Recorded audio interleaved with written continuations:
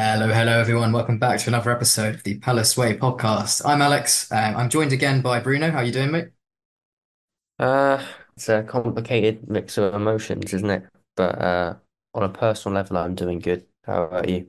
Yeah, not too bad. Like you say, I think everyone at the club is both excited for the future, but immediately concerned about Roy Hodgson, which I'll address in a moment. But I also want to welcome you back, Bobby Manzi, to the show, our very own senior editor. How you doing, Bobby? Yeah, not bad. I think it's hard to be jumping for joy after today's situation. I mean, it's been a very draining and tiring day. I was speaking to you just before we started recording and said I actually ended up having a bit of a nap. It's just been a very long and tiring day. Likewise, I was saying, I think just following everything, the pace of it, all this sort of emotions, the roller coaster that fans have been through today has been a bit crazy. Speaking of today, just for the benefit of listeners, we're recording on the Thursday, the 15th at 5 p.m. Obviously, the situation regarding the managers has taken a real grip of what we're going to be discussing today. We had loads of notes prepared for the Chelsea match, and we've kind of had to throw it out the window because obviously everything's been moving so quickly. I think fans will be more than aware about what's happened, but for those that have missed it or those that want just a quick summary, obviously it looks as though that Roy Hodgson has now been sacked by the club. That's been confirmed by a whole multitude of sources. And it looks like that former Eintracht Frankfurt manager and, of course, Europa League winner, Austrian manager Oliver Glasner looks set to take over at the club.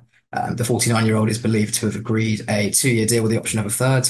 And we can probably expect some statement, probably by the time this pod goes out, although, again, that's why we're caveating this by mentioning when we're recording things are going to move quickly, everyone. It's something that comes as part and parcel of the game. And, there's no guarantee that everything we say will still be in date, but we're going to do our best to try and cover all bases.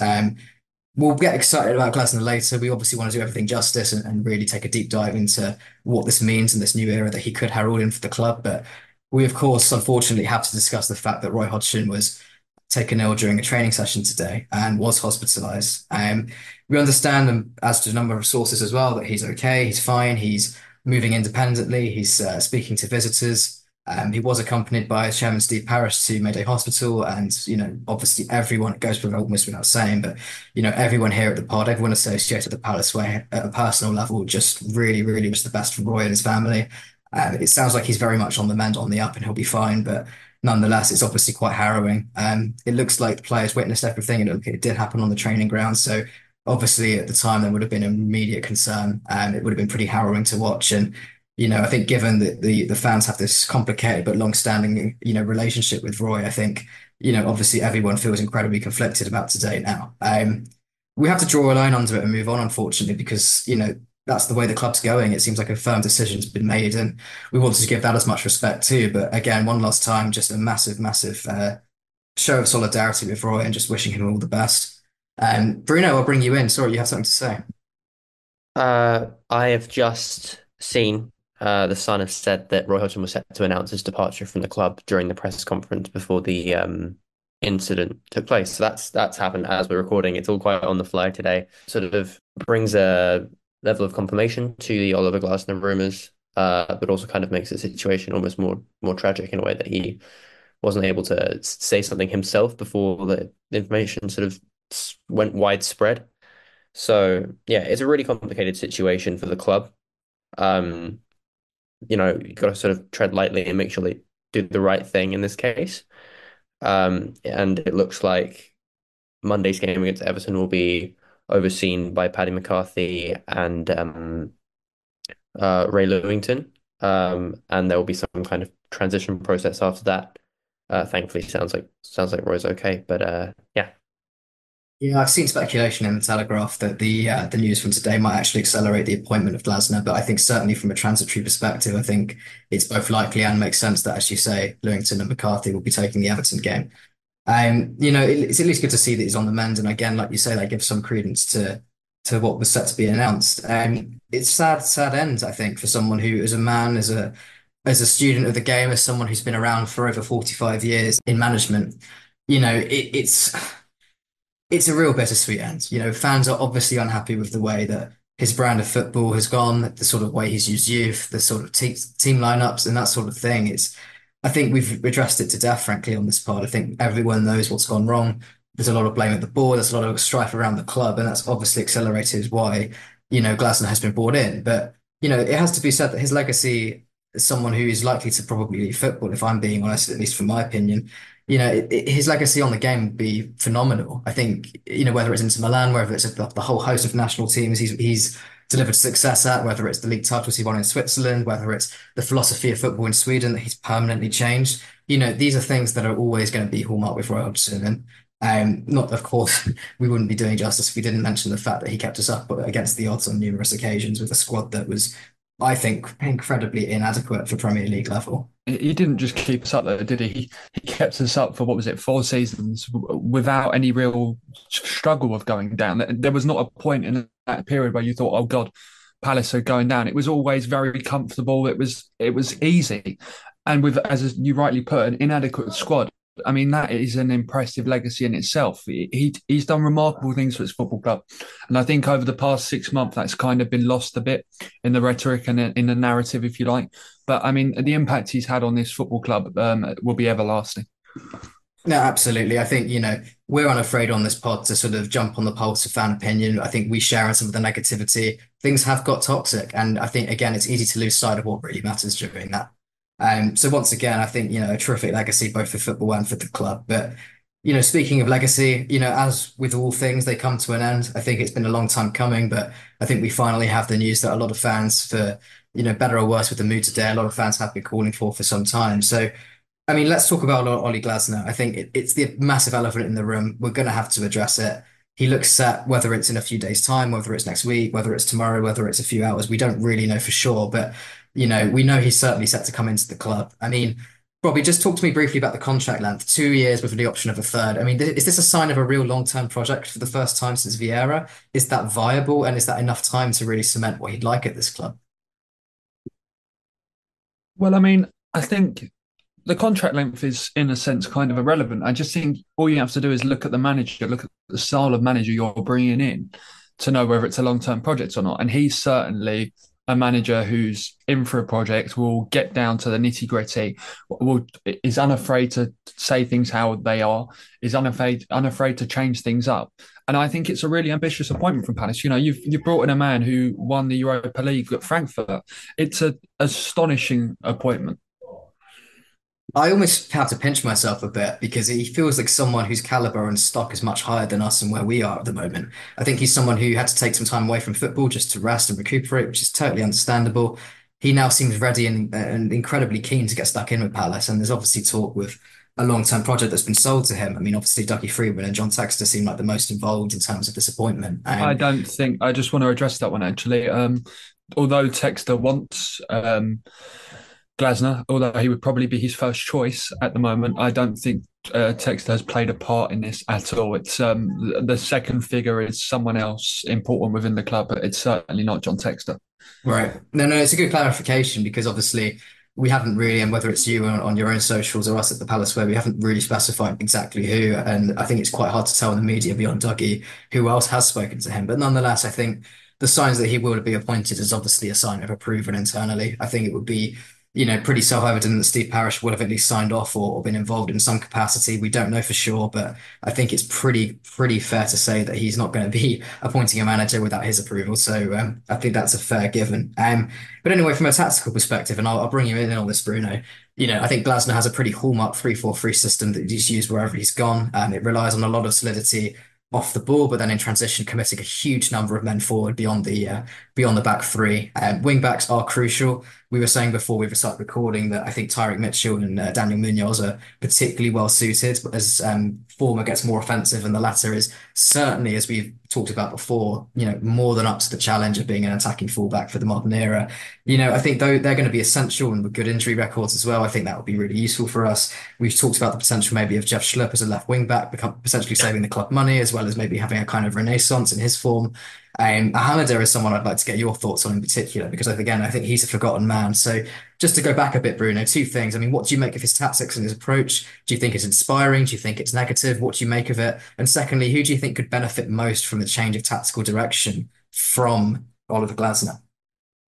Well, he's definitely a forward-thinking manager, very aggressive manager, and that's the style of play that's being reinforced by his choice of assistant manager, who's someone that plays a similar style of aggressive and attacking football.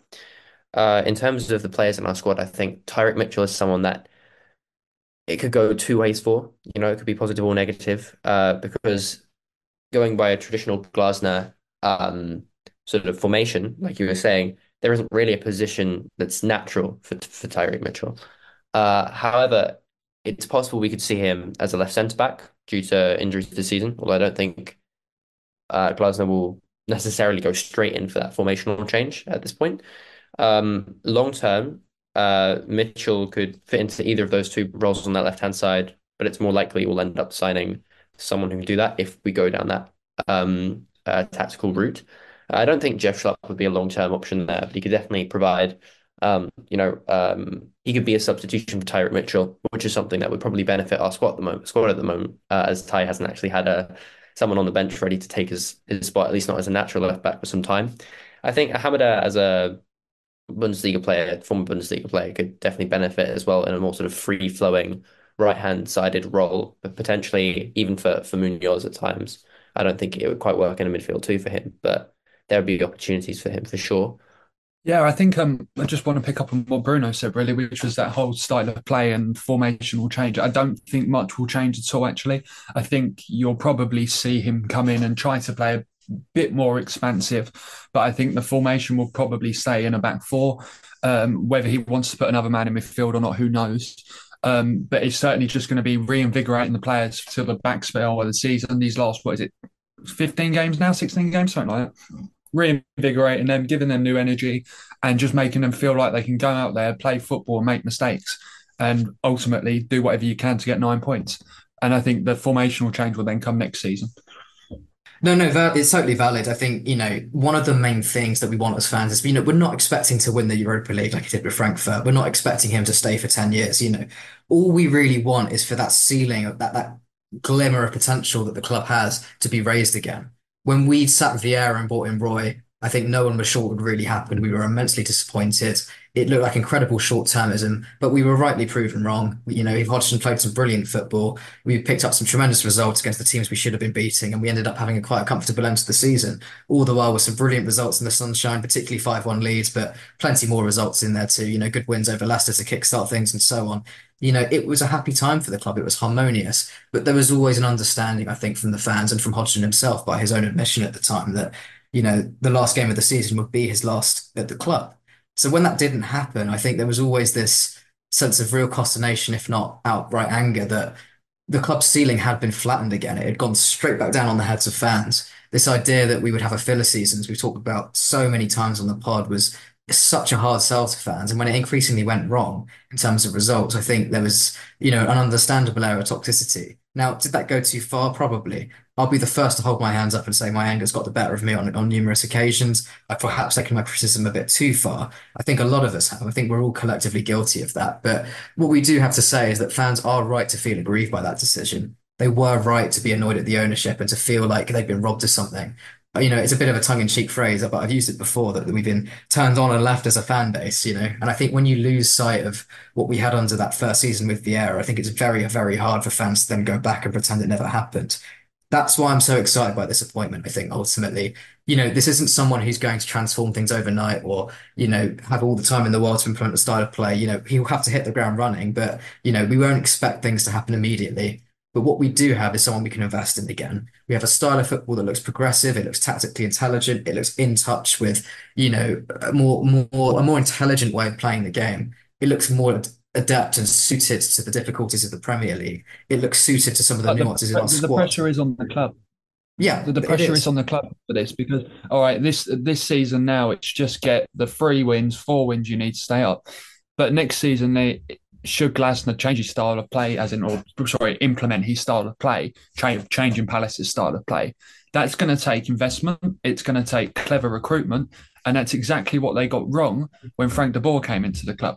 So it's a very similar appointment in that sense, where you're going to try and change your entire style of play, and the pressure is on Dougie Freeman and Steve Parish to get this recruitment right. They're going to have a hell of a lot of money to spend in the summer because there's going to be two big outgoings, but it's them picking up the right players.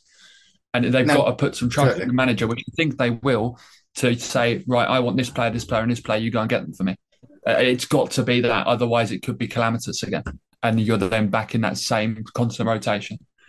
No, completely. I mean, like you say, squad building is going to be phenomenal. I mean, you think about Vieira in that first season. Again, that was a window that went incredibly well. We've reshaped our back line. We brought in numerous attacking players. It felt like we'd really turned a corner, and for the most part, it worked. Certainly, I think all of those signings have had bright spells, if not an entirely bright time at the club. Many of them have gone on to win international caps for England, for instance, and so on. I think both personally for the players brought in and for the wider prospects of the club, I think everything went up. I think, on paper this is what probably the best squad we've ever had for years and years, and yet we're underperforming massively. I think again that's again I part of see. the I excitement. wouldn't agree with the best squad we've ever had. I'd agree with it's the best 11 we've ever had, but squad depth is not there. True. The squad depth has never been there. I mean, I was chatting to someone about it the other day, and they said, "Oh yeah, we've got loads of players in midfield," and I categorically disagreed with that because if you think about it, they didn't bring any midfielders in the summer, and they lost their club captain and vice captain in Luca and James MacArthur. So you lost leaders from the squad and you lost bodies from the squad. So it's a good 11. It's maybe even a good 15, but it's not a good 25. A very, very astute point. No, no. And to be fair, I mean, it's going to sound like I'm backtracking massively, but I think you make a very solid point there. I think there's phenomenal talent, but I think in terms of mentality and some of the other things off the pitch that maybe we've lost, I think that's not been replaced. And again, there are still a few key holes in the squad. Now, arguably every squad in the Premier League, bar a few, will have those gaps, but it is something that we'll have to address, in the future, Yeah, but definitely. the problem comes is when the club have identified the gaps and tried to sort the gaps out and then fouled because they've left it too late. Mm. And that's where the problems are. It happened in January. It happened in the summer. Um, in that squad, if they had a winger, a versatile player in there, and maybe another left back, Hodgson wouldn't be getting the sack now. They'd be safe already. So it's a real difficult situation, and I do feel for Hodgson in the sense that every period he spent at the club, he was never backed by the club, and he had to do a bloody hard job, and he did it very well. No, very, very true. Bruno, I want to bring you in on here because something we were discussing again before we were recording was exactly how certain players would fit into this kind of 3-4-3 in defense system. Again, I've mentioned in possession that you normally get one of the holding midfielders and obviously a number of wide players pushing up the pitch. The width comes from the fullbacks. You have these kind of two tens that are kind of like half wingers that will go in behind the striker, look to provide different angles to cut back. And, I think the likes of Edouard and Matata will be getting brilliant service if they do end up staying. So, that's exciting. But let's go back to someone like Chris Richards, who is used to a back three at Hoffenheim and has adjusted to German football. He's just one example of one of the players that we could pick out and say, this guy could really benefit here. I mean, who else would you be looking at in the squad in terms of our best 11 and saying, right, Glasner could really take you to the next level, if you pardon the phrase? Well, I'll start by saying that we are lucky to have a player like Chris Richards, a versatile player in our squad, considering the managerial turmoil that we now find ourselves having. Um, I'd say Adam Wharton will probably really benefit because he's used to playing in a midfield too, and in such a two, in that formation, should Glasner play it, he'd be able to be more free and do more long distance passing, as is one of his best attributes, to the fullbacks bombing or wingbacks rather bombing forward or inside forwards. Once we have Elise and Eze back, that will be especially useful. In the meantime, it'll be IU and França, most likely. One thing I do want to touch on though is the Glasner appointment's a little bit strange for us. Now, I really do rate him as a manager, and I think he could, in the long run, be a very good appointment for us. But, we did meet with him last summer. That's been reported. Um, and we chose not to go ahead and appoint him at the time. And now, 8 months later, the Hodgson situation has backfired through a mix of injuries and players and so on and so forth. But what is it? I just want to raise the question: what does it say about the club's strategic thinking? If we are going back on that initial decision, because we chose to wait for a better option, and now we're going with, the third choice or fourth choice of the so-called better options we were going for with Lopetegui, McKenna, Cooper, all discussed by the media as well. That's just something I want to raise. Yeah, absolutely. Bobby, you have something to say. We'll bring you in here. Yeah, I wanted to just pick up on Wharton quickly. I know we said we weren't going to really go into the game against Chelsea, but I think he was phenomenal in that game. I do think we kind of need to address that because, as I say, I think he will flourish under Glasner. I think he's going to be brilliant. But I just, even under Hodgson in that game against Chelsea, I think he was by far the best player in red and blue out on the pitch. He was just absolutely incredible. Yeah. Defensively going forward, it was just perfect. It was a he looked like a 19-year-old with 27 years of experience. It was just remarkable. It was just so good. It was better than any other midfield player on the pitch. Yeah, I think there's big things to come from him. He's only just turned 20 and topped a number of key statistics for any player on the pitch in terms of, progressive passing, tackles won, interceptions, you name it. He was all over the place in the best possible way. I realize that makes it sound like he was sloppy somehow when I say all over the place. No, much the opposite. No, The yeah, no, best kind. he just covered every area of the pitch. He was everywhere. I mean, he didn't deserve to be on the losing side against Chelsea. Absolutely not. I don't think many of them deserve to be on the losing side, to be honest. No, no, we'll park that for now because we do want to address Chelsea a little bit later because as we've said, we're not out the woods yet. We can talk about the top level, we can talk about the strategy, but at the end of the day, we have a run of games to save us from relegation. That's the bottom line. There is no long-term plan if we get relegated. It's going to be so, so hard to bounce back from. So we will address that later. But just going back to Glasner and the midfield pivot, I mean, that's obviously a key part of the system. He only really tends to play with an out-and-out midfield too. I think when you look at the likes of Wharton and Decore, I think they're probably the best fit to go into that mold. I think Lerma and Hughes are probably more, as quality as they are, I think they're more rotational, particularly the latter. But I mean, I want to talk specifically about the midfielders. I mean, Bruno, I'll bring you in on here.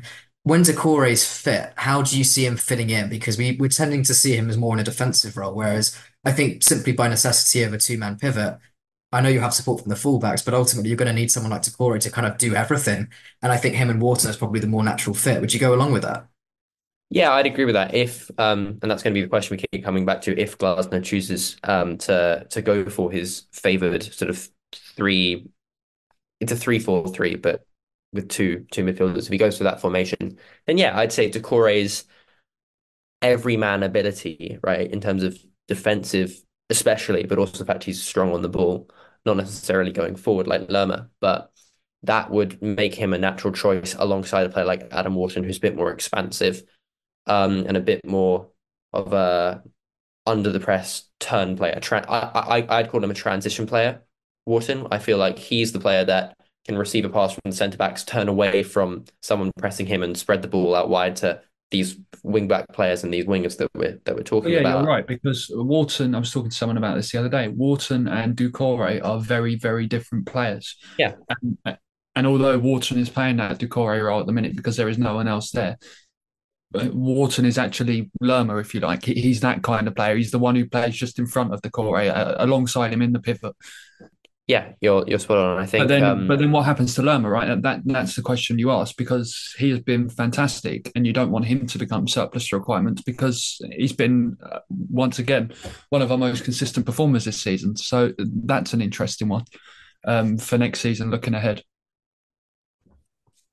One thing I want to bring up with Glasner, and it's just a bit about his winning mentality because I think there's two real flashpoints in his career that we want to discuss. I mean, one is against all odds securing a fourth place finish with Wolfsburg, only for the team to then be in a relegation battle after he left, and of course the Europa League victory over Rangers. I think to have a proven record of silverware and bringing a team up beyond the average and really managing to take them to new heights is something that fans have been craving, as we've discussed before. We don't expect to get there necessarily. I don't think we were going to be having the clouds about it. We want the potential. We want that ceiling to be higher. We want the idea that the style of football he plays and the strategic stuff he does could get you there if it all falls into place and if results start to go your way. Does this proven track record of success increase pressure on him? Does it maybe toy with fan expectations, or do you think we're a more level-headed bunch than that? I mean, Bruno, I'll bring you in on that. well, there's definitely pressure on him, right? Because he has that track record. You're right. I think fans will have high expectations for him, but I don't think those expectations will really set in until next season. I think after the time we spent with Roy and the learning curve of what happened with Vieira, our fans are going to be very understanding of how the season pans out. He's kind of getting a complete baptism of fire, in terms of just getting thrown in with a squad that is down to its bare bones, had a lack of depth before the injury crisis anyway.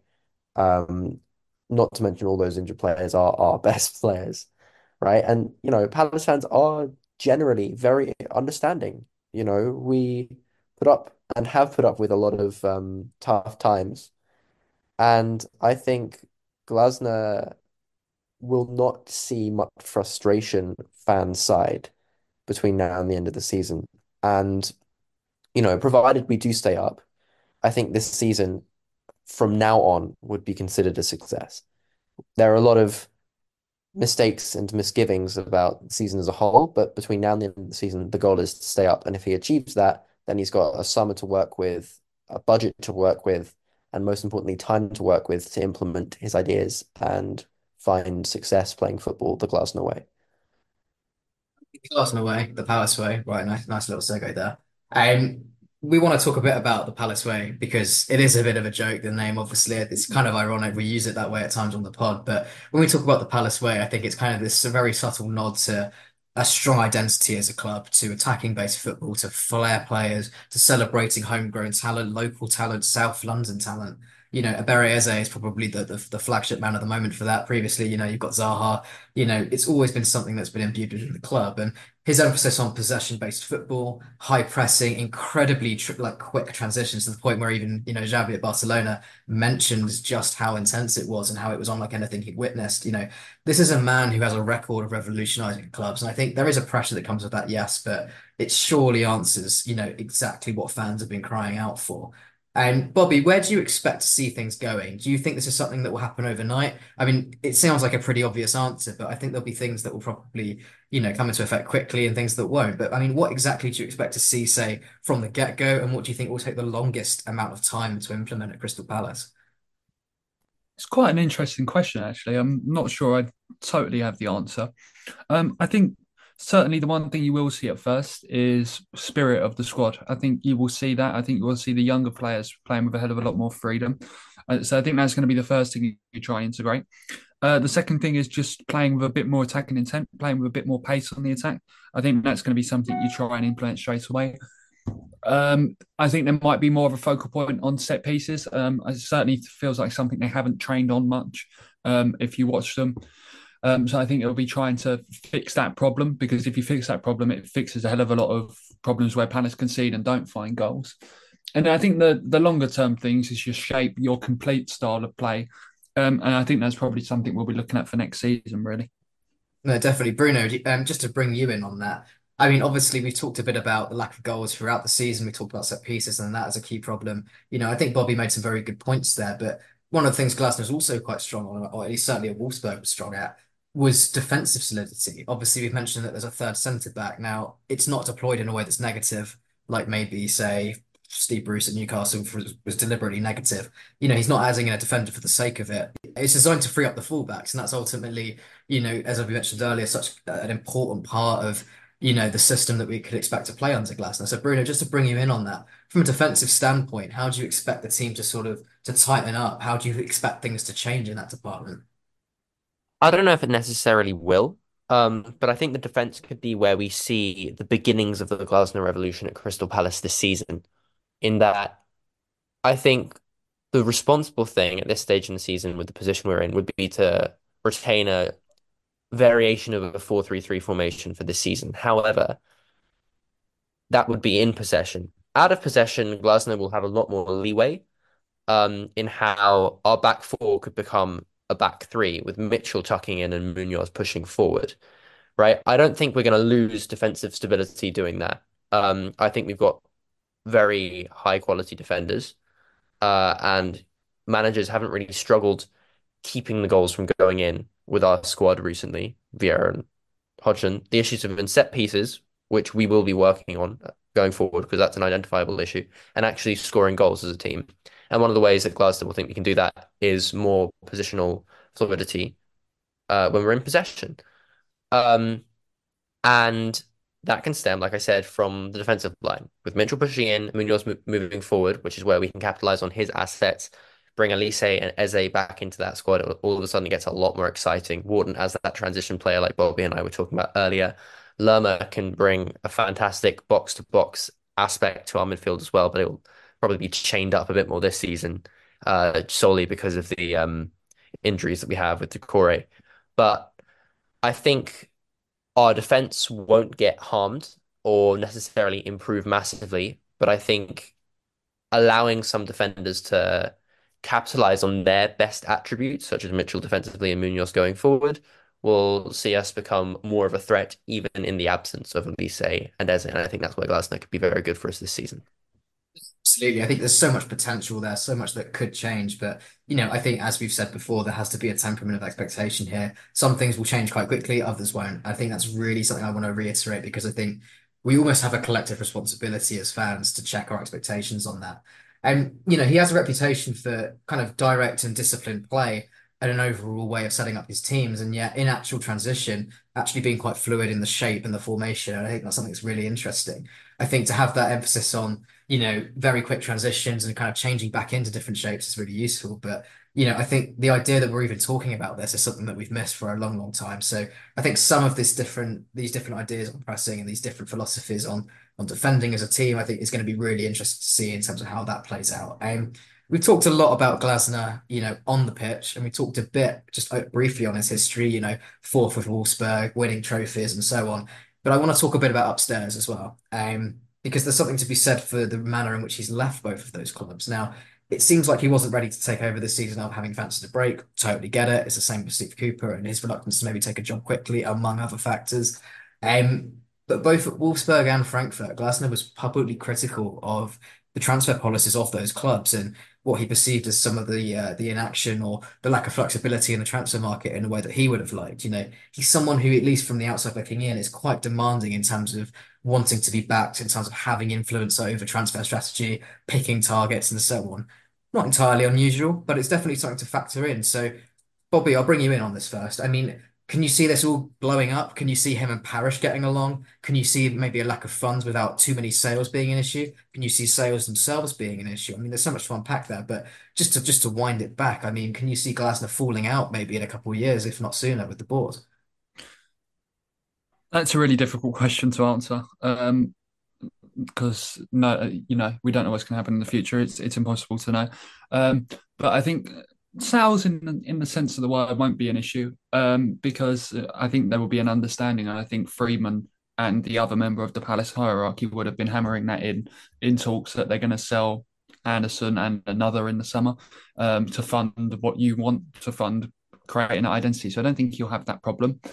There may become a point where there is a bit of friction between Glasner and the board because Glasner is a character who is very outspoken. He will say whatever he wants. He's not afraid to speak his mind, and there could be clashes there, but there's no point preempting something like that. And I think buying players, as long as the board listen to him and they invest that money from the sales sensibly, I think they'll be all right.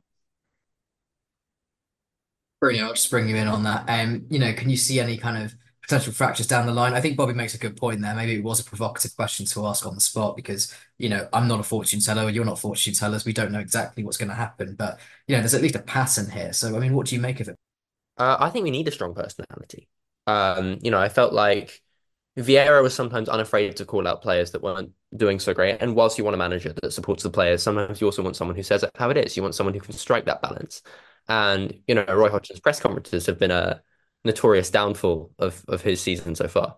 So I think Glasner can maybe cut a figure that represents both what the fans want, what the players need, and what the board might want out of a manager. I think he could be the right manager, sorry for that. I think he provides um the same quality that I said in the last podcast I wanted from the next Palace manager. Someone with attitude, a Lopetegui, a Mourinho. He's not quite on that level Mhm. in terms of arrogance, but I think he um won't be an issue in our dressing room necessarily. I think it could be a positive thing, sort of instilling that winner's mindset that saw him have so much success in Germany. One thing I would say is it's quite a strong cultural change for the players, right? Going from sort of a softly spoken, old generation English manager to a younger sort of aggressive, forward-thinking manager from Austria. There just are natural inherent differences in the manner that instructions will be given. So that'll be difficult for the players, but they are professional footballers. They'll be used to this change. Many of them have played in the Bundesliga before under such a coach. Look at Mateta, Richards, Ahamada. So yeah, I think it's a good thing for the club. Yeah, I'd love to be a fly on the wall in the dressing room when some of these talks are happening because, we've conceded in the first, the second, the 46th, the 47th minutes of games, and I'm not saying that, it's just down to Roy, it's just down to the team talks. But there has been a pattern here at least, and questions have been raised over the focus of the team coming back into games, coming back out, starting games and so on. So, I do wonder if a more intense style might actually get the best out of some of these players because there's definitely a sort of an issue of morale of questioning where we go as a squad from him. Really interested to see how those team talks go and whether the squad really is motivated by him. And coincidentally, communication isn't expected to be a huge issue. It's been widely reported that although he's not managed in England, his English is impeccable. So, when you even the likes of Daniel Munoz, who are new to the club, new to England, don't necessarily speak the language, he's had his training sessions in Yankee in English. So, I think right down from the new arrivals through to the veterans of the squad who have seen it all with this club, there's going to be, I think, a strong understanding with the management in terms of the new ideas that Glasgow wants to communicate and what he wants to get across. So, yeah, really interested to see how things go from there. We did just touch upon the concession of games, but before we just do and do look at recent results, there is one thing I want to raise in terms of transfers. I know we had this discussion earlier, but I want to just bring back one question to you both, really. More of a kind of one, not one word, but kind of one phrase answer. Which position do you think under Glasner and led by Glasner, I'm going to say in the next window, you would see strengthened? I mean, Bruno, what do you think will be the first position that will strengthen? Well, it obviously will depend on the departures that happen in the summer, but let's assume it's the most obvious ones in Anderson and Elise. I think you'll see us sign multiple forwards, people capable of playing both out wide and centrally, because that would make sense both for our squad and the positions that he would require to be strengthened with the formation he typically uses. Um, I think wing back would be the next one. Warden Klein would not be capable playing playing Glasgow style of football, and Munoz will need a deputy. Similarly, Tyreek Mitchell will need one. We'll need to sign multiple centre backs, probably, if Anderson leaves.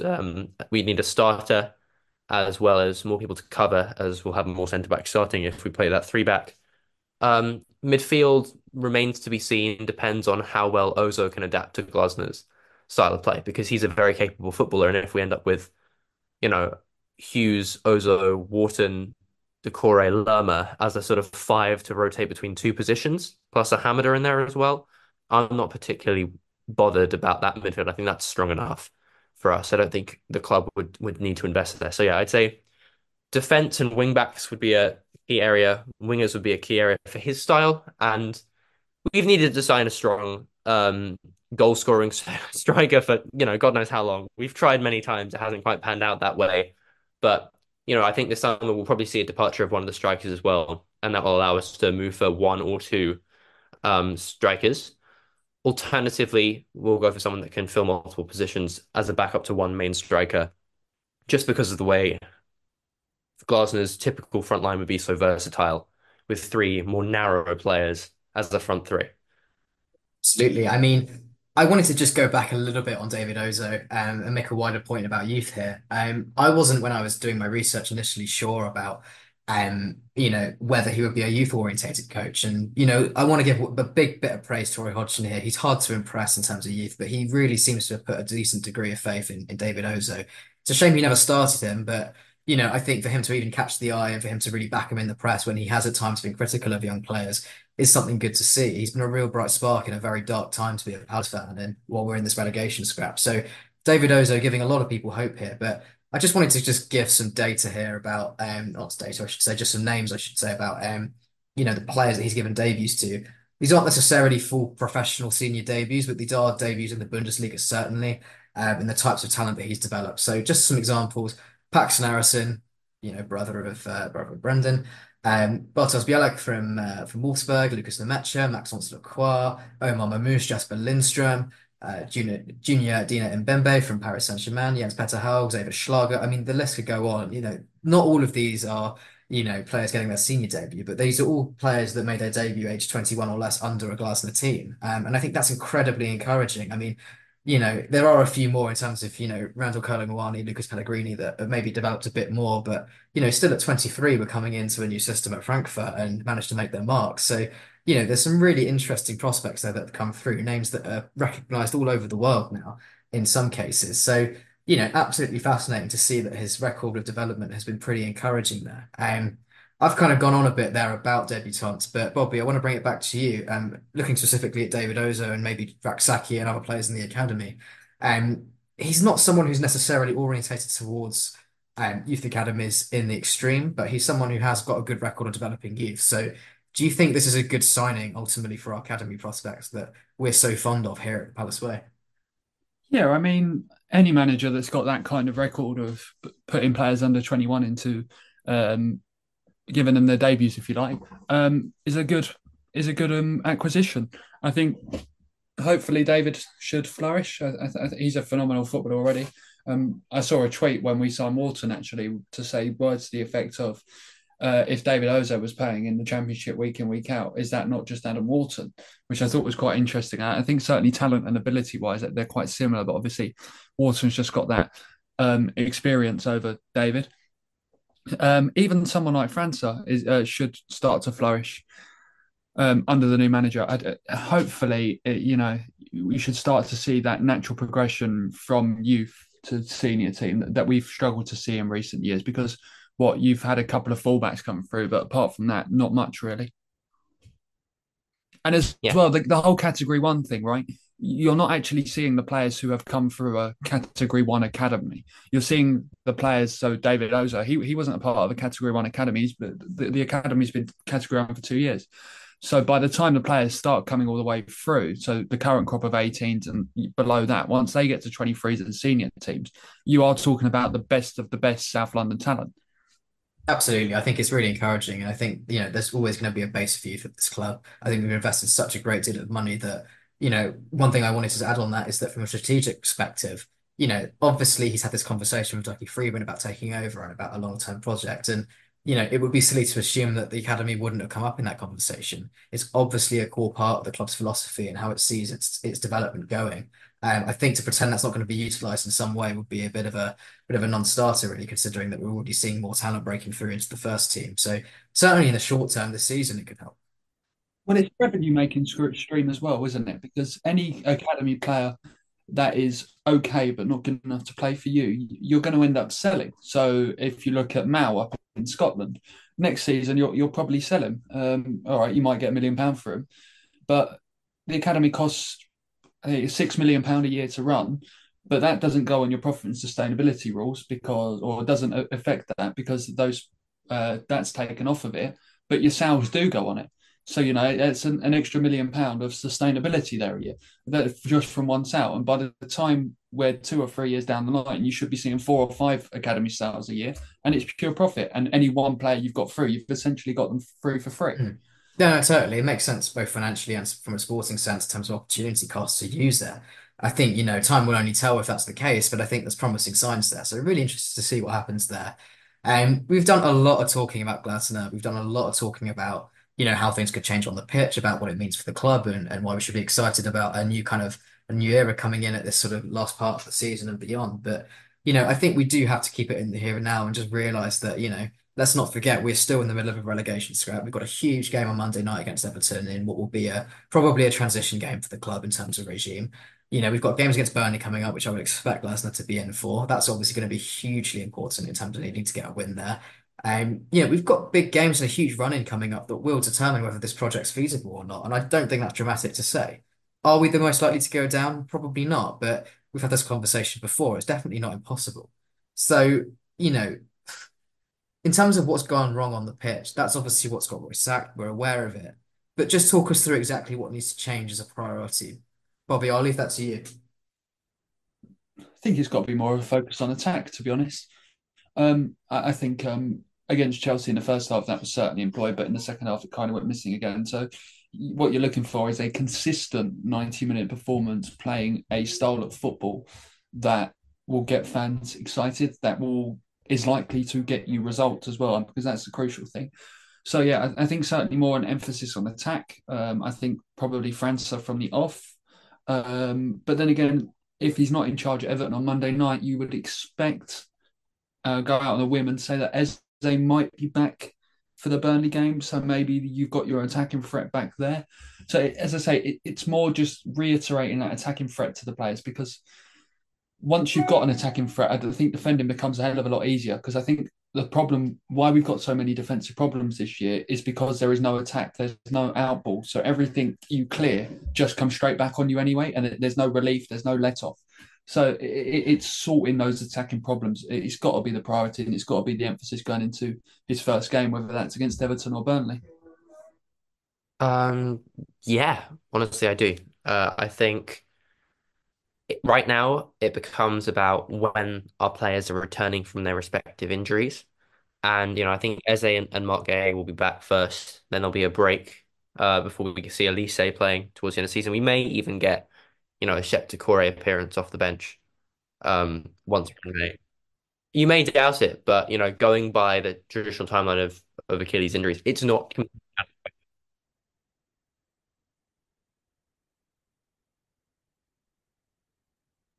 agreed.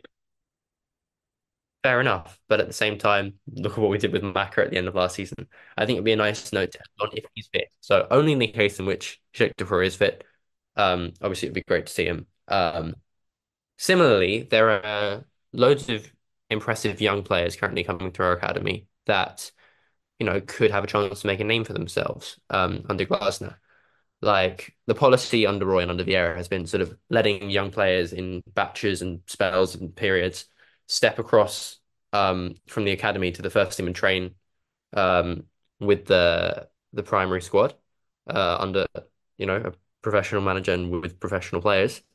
Players such as Hindola Mustafa, who recently signed his first pro contract. Jesse Derry's been doing it as well in the 18s. Ashak Benone at times, and more frequently, Jack Wells Morrison and David Ozo before he made his debut. So there are many players in and around the first team squad that Glasner will be made aware of, that will train, that will have a chance to impress. Franco Ume is another that I think could make his debut before the end of the season.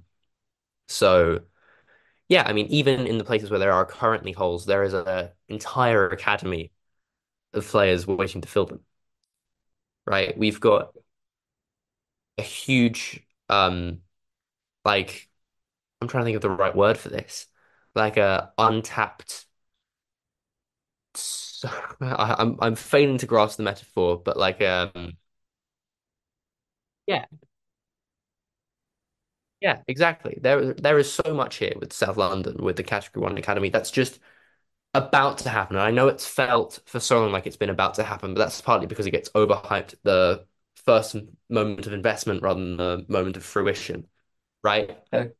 I say academy investment to come to fruition takes at least 5 years. And probably longer, to be honest with you. It's probably more like 8 years to 10 years. Yeah, definitely. So it is something that we'll have to keep an eye on, but I think it'll be quite a long time before we really start to see more Wan-Bissakas, Zahas, you name it, breaking through and really holding down a first team spot. Really, really interesting to see what happens there. Just before we wrap up, I do want to do Chelsea a bit of justice because, originally we planned the pod all around that. We were going to go Lerma, what a hit, son, you beautiful man, blah, blah, blah. Talk about Conor Gallagher, etc., etc. Like it was there was gonna be a lot to unpack, but I think we've just kind of had to, for obvious reasons, to shelve it to the end. Just looking at that Chelsea game, I think people were aware of the unwanted sort of 13 game record for both teams in terms of longest respective losing and beating streak for Palace and Chelsea. But I still think there was this idea that we are desperately looking for points. Chelsea are kind of a bit flat. Maybe it was written in the stars that Gallagher was going to put up a few daggers like he did, but at the end of the day, was there not a degree of optimism, Bobby, going into that game? Yeah, I think when we saw the lineup the night before the game, or actually I had it on Friday, but yeah, when everyone started to see that leaked lineup on Sunday and even Monday morning, I think there was a degree of optimism, there's a degree of excitement. Roy had changed it. Roy had finally changed it. Roy put an emphasis on attack, and you certainly saw that in the first half. Actually, I thought they played quite well, and it was second half syndrome again. It just seems to be the thing every time Palace get a lead, that they do their best to throw it away in the second half. I don't actually think they were that bad. All right, they come out the traps and conceded straight away. There were other factors at play, as we know, with a long stoppage, and that could have played a part, but I wouldn't want to speculate like that. But yeah, you conceded a sloppy goal, and I thought they got on with the job. I thought Chelsea created a lot, but they never really got that clear shot away at goal. But you just felt that every time the ball bounced in the box, eventually it was going to fall to one of them. and you got into stoppage time, and finally it did fall to one of them, and it was Conor Gallagher with the sucker punch, who celebrated like he'd won the World Cup. Which I took umbrage to, actually. I must admit, I thought it was quite bizarre, him jumping in the stands and then laughing at the Palace fans, and then coming out in the interview after and saying it's all love. I just thought that was a whole weird circumstance in itself. And it was just a bit gutting if you were a Palace fan, to be honest, because I thought they were worthy of a point on Monday night. I think everyone did. I mean, thanks for talking us through that, Bobby, because I was going to ask a bit about what went wrong on the second half, but I think you've summarized it brilliantly. I think we just didn't cope with the change in their system. The intensity, the speed into the passing got even better. It was really clever what Chelsea did, actually. It was really clever. They brought on Nkunku and they took off Madueke, who I actually thought had a good first half. I thought he was. I thought he looked okay going forward. I don't think he'd set the world on fire, but I thought he was one of their more creative outlets. But what they did was is they then chucked Palmer out wide, and they had Nkuku picking up gaps in the middle, and it meant that either Wharton, Chris Richards, or Anderson was always locked up with him. So it just created so much more space around the pitch for the rest of their team to use, which Gallagher stepped up a bit, which Palmer, as I say, went out onto the wing.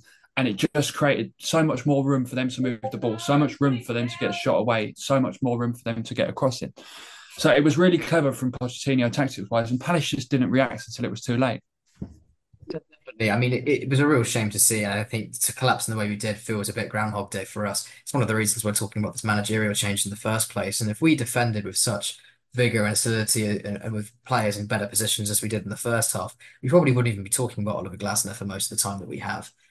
Bruno, just some closing thoughts really from you on the Chelsea game. I mean, obviously, I think it taps on a lot of the issues in the first place as to why there was such fan toxicity and frustration with Roy Hodgson. But do you think there's a risk that these issues come and repeat themselves onto Glasgow until they're thrashed out? Or do you think it's something that will kind of dissipate quickly and it's something that comes more from the management rather than how the players respond on the pitch? I think the issues will dissipate with time, uh, because they're kind of the product of injuries, which have plagued Roy Hodgson's time, as we've said. And Glasner will have the opportunity to play a squad with, our best players in a better state, at least. Um, with that comes the ability to make better substitutions. And I think Glasner is a better manager at making progressive substitutions than Hodgson. And that will fix the conceding late and falling back and retreating and inviting pressure onto ourselves that has damaged our season and hurt our ability to get results and hold on to leads. So, yes, I think once those decisions start getting made, of a higher quality, and we have more players to aid that decision making, I think the outcome of those decisions will improve. So that's one area of our game that's flawed. Another one is individual errors, things like not tracking back. In the past, it's been maybe a poor pass that gives us straight a chance to an opposition. But in this case, it's been rather not doing something rather than doing something obviously wrong.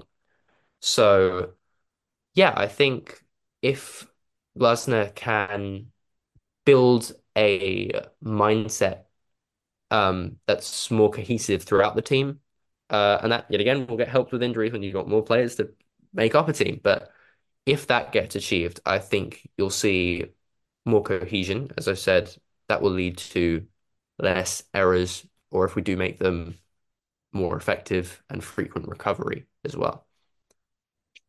Definitely. I think there's so much to be said. We could talk a lot more about that in some detail, but unfortunately, we do have to close it there, guys. Bobby, I've seen in our little Zoom chat when we record, you've just frantic time with great candor. I'm going to have to part that, but we'll definitely pick it up again. And I think França is someone who I'm really interested to see in terms of how his development pathway will go onto Glasgow. I think he needs someone that's a bit more of a long-term solution in terms of the squad and management, in order to see the best of him. So really interested to see where we go from there. So. Bruno, thank you for an optimistic note. You got any closing words to say before we go? Um, Thank you for all of the brilliant hard work from Roy Hodgson, because the guy is a Palace fan through and through. He's been loyal to the club, been loyal to Parish, been loyal to the fans, and he is a legend of this club and a legend of the game. And I'm, for one, looking forward to what Glasner and Texter and Parish and the Palace team has planned or have planned, um, with this new youth-based, forward-thinking, progressive, expansive model that we seem to be gearing towards adopting. Yeah, no, brilliant. I mean, I really hope we can fulfill on some of that because it's good to see what feels like for the first time that ceiling being moved upwards. It feels like the board's at least somewhat unified in this decision making now. It seems like there's a philosophy that's back in place and probably with the highest caliber manager we'll ever have. Or not, maybe not will ever have, but have certainly had before. I think De Boer came with a bit of a reputation when it was promising at Ajax, and then obviously that's tanked. I think Vieira was a fairly new figure. I think this is, in terms of caliber, probably as good as we've had. So I'm really interested to see where we go. Bobby, again, thank you very much for coming on. Do you have any closing thoughts to say? It's going to be an interesting couple of weeks. I think that's my closing thoughts. It's going to be a ride again. It's been a ride all season, and it's only going to get faster. It's going to be a really interesting period at the football club, and I'm certainly looking forward to it. I'm certainly looking forward to writing about it. I'm certainly looking forward to coming on here more, talking about it. And it's just going to be an interesting, well, what, 2 years now under Oliver Glasner. Let's hope it's more than 2 years. Let's hope we have a honeymoon period, and the Palace Way are doing trips to Prague on a Thursday night. Well, exactly. Prague on a Thursday night. Do not even get me thinking about beers. Anyway, because Lord knows I need one. Jesus, tonight it's been crazy. We've got to wrap it up here, guys. But thank you very much for listening. If there's one thing you can be sure about with the roller coaster that is Crystal Palace, we will be there for it. Thank you once again for your love and support. If you can leave us a review, please do so. You can say whatever you like. If you think we're terrible, tell us why we're terrible. We wanted to hear any and everything to help us improve. But other than that, all that's left for me to say is a big thank you to you guys for listening and for all your love and support. Thank you to Bobby and Bruno, and all the best to Roy Hodgson. And we obviously hope the recovery goes smoothly. But you can be sure we'll be back in the next one to cover all the circusry and all the craziness that happens next. So thank you again for your support, and we'll see you in the next one. Bye bye.